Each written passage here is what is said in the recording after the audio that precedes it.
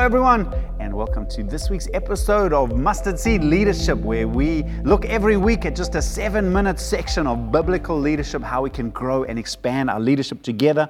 And we're busy doing a series called Kingdom Leadership. What's the difference between leadership in the kingdom of God and in the world? And a key scripture for us in Matthew 20 verses 26, Jesus, when he was commenting on the leadership styles of the world, of those in politics, in business, in economics, then he turned to his disciples and he said, "But among you, it will be different." Jesus is looking for a different model, a different way of leadership that's based on the gospel and on the kingdom. And I believe that kingdom leadership should be different, very different to that in the world. And kingdom leadership should be glorious. It releases the glory of God, leaders of righteousness, integrity, and servant-heartedness. He said, "Whoever wants to be a leader among you must be your servant." So we're going to dive into the episode today. And it's a little bit of a different episode, but I believe crucial to what it means to be a kingdom leader. And here it is. Kingdom leaders connect across cultures. We never reach the nations outside us if we don't carry the nations inside us. Now, what that means, let me start with a story, maybe to drive home this point. I had the privilege about 18 months ago of going on my first trip to Pakistan, which is so different, and I love traveling. I love going into different places, and I was ministering, and it was a tough challenge, but really enjoyed the trip, and then I felt God speak to me, just drop something in my heart, and as if God was asking me a question, "Brent, do you love the people of Pakistan?" And I'm saying, "Yes, Lord, that's why I'm willing to travel to the other side of the world. I love the people of Pakistan." And then I heard the still small voice inside of me kind of saying, then why don't you love the people of Pakistan in your own hometown? And I'm like, "No, Lord, there's no Pakistani people where I live. I live in a little town of Richards Bay in South Africa."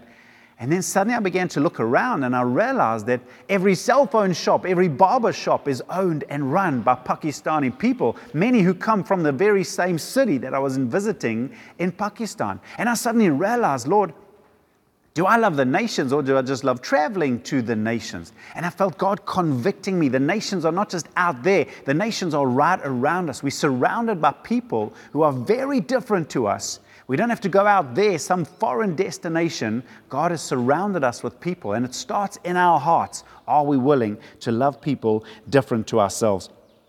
Now, there's a beautiful example of a church planted in Acts chapter 11. We encounter this church plant in Antioch, and they laid a foundation stone in the church of what it means to minister across cultural barriers. And I want to show you what happened to this church. So in Acts chapter 11, verses 19 to 21, it says, "Meanwhile, the believers who had been scattered during the persecution after Stephen's death traveled as far as Phoenicia, Cyprus, and Antioch of Syria. They preached the word of God, but only to Jews." You see, that was the prevailing culture. The church is for Jews. In Jerusalem, the church was full of Jews.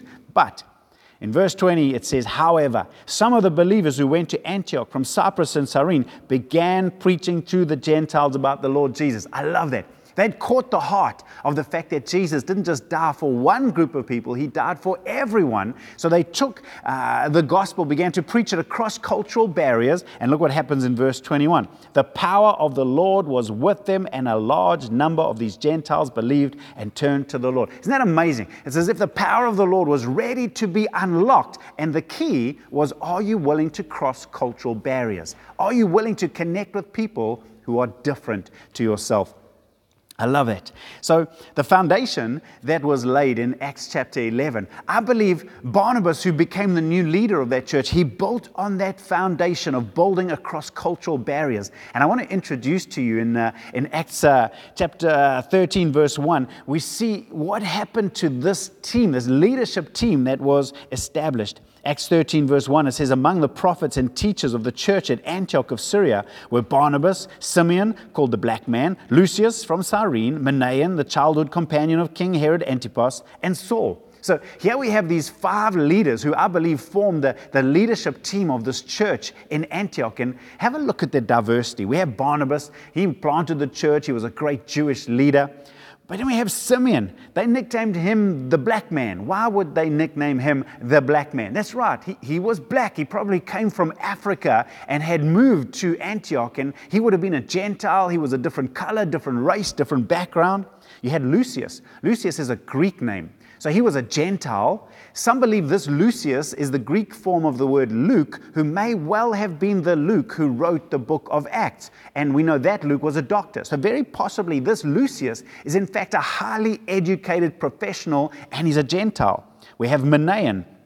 Manaen is a Roman name, so he would also have been a Gentile. He would have been part of the ruling class. It said he grew up with Herod, so he would have been rich. He would have gone to the best schools, best education, best background in those days. And then you have Saul, the trained Jewish rabbi with a bad reputation of persecuting Christians. Isn't that an incredibly diverse team? We've got Jew and Gentile, black and white, rich and poor, educated and probably not, religious and superstitious background, and yet they came together to form this amazing church. Now, here's the beautiful thing for me. When Jesus looked down to choose a church from which to send an apostolic team into the nations to plant churches, which church did Jesus choose? This one, the church at Antioch. And verse 2 and 3 of it carries on to say, the Holy Spirit said, set apart Barnabas and Saul for the work of church planting into the nations. There is an incredible blessing and inheritance waiting for those leaders who were willing to cross cultural barriers. So, big idea, kingdom leaders choose to connect with people who are different and diverse, not just the same as we are. So I want to encourage you leaders. We hear a saying here in South Africa where nowadays people say, no, I'm colorblind, I don't notice the difference. No, I think that's crazy. Let's rather be color curious.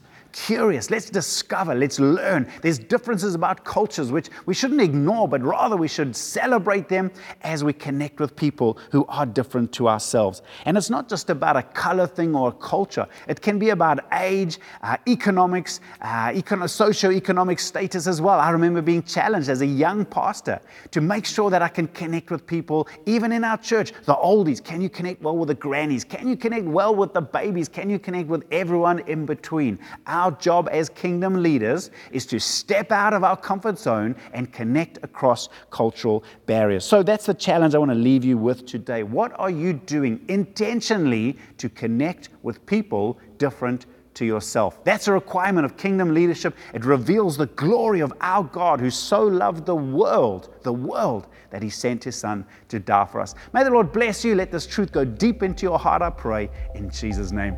Amen. Thank you for listening to this week's episode. Remember, if you'd like the notes that come along with this episode or any one of our past episodes, you can visit outlookchurch.co.za/mustardseed-leadership, where you can see all our past episodes, all the resources and notes that go along with this. Until next time, keep growing.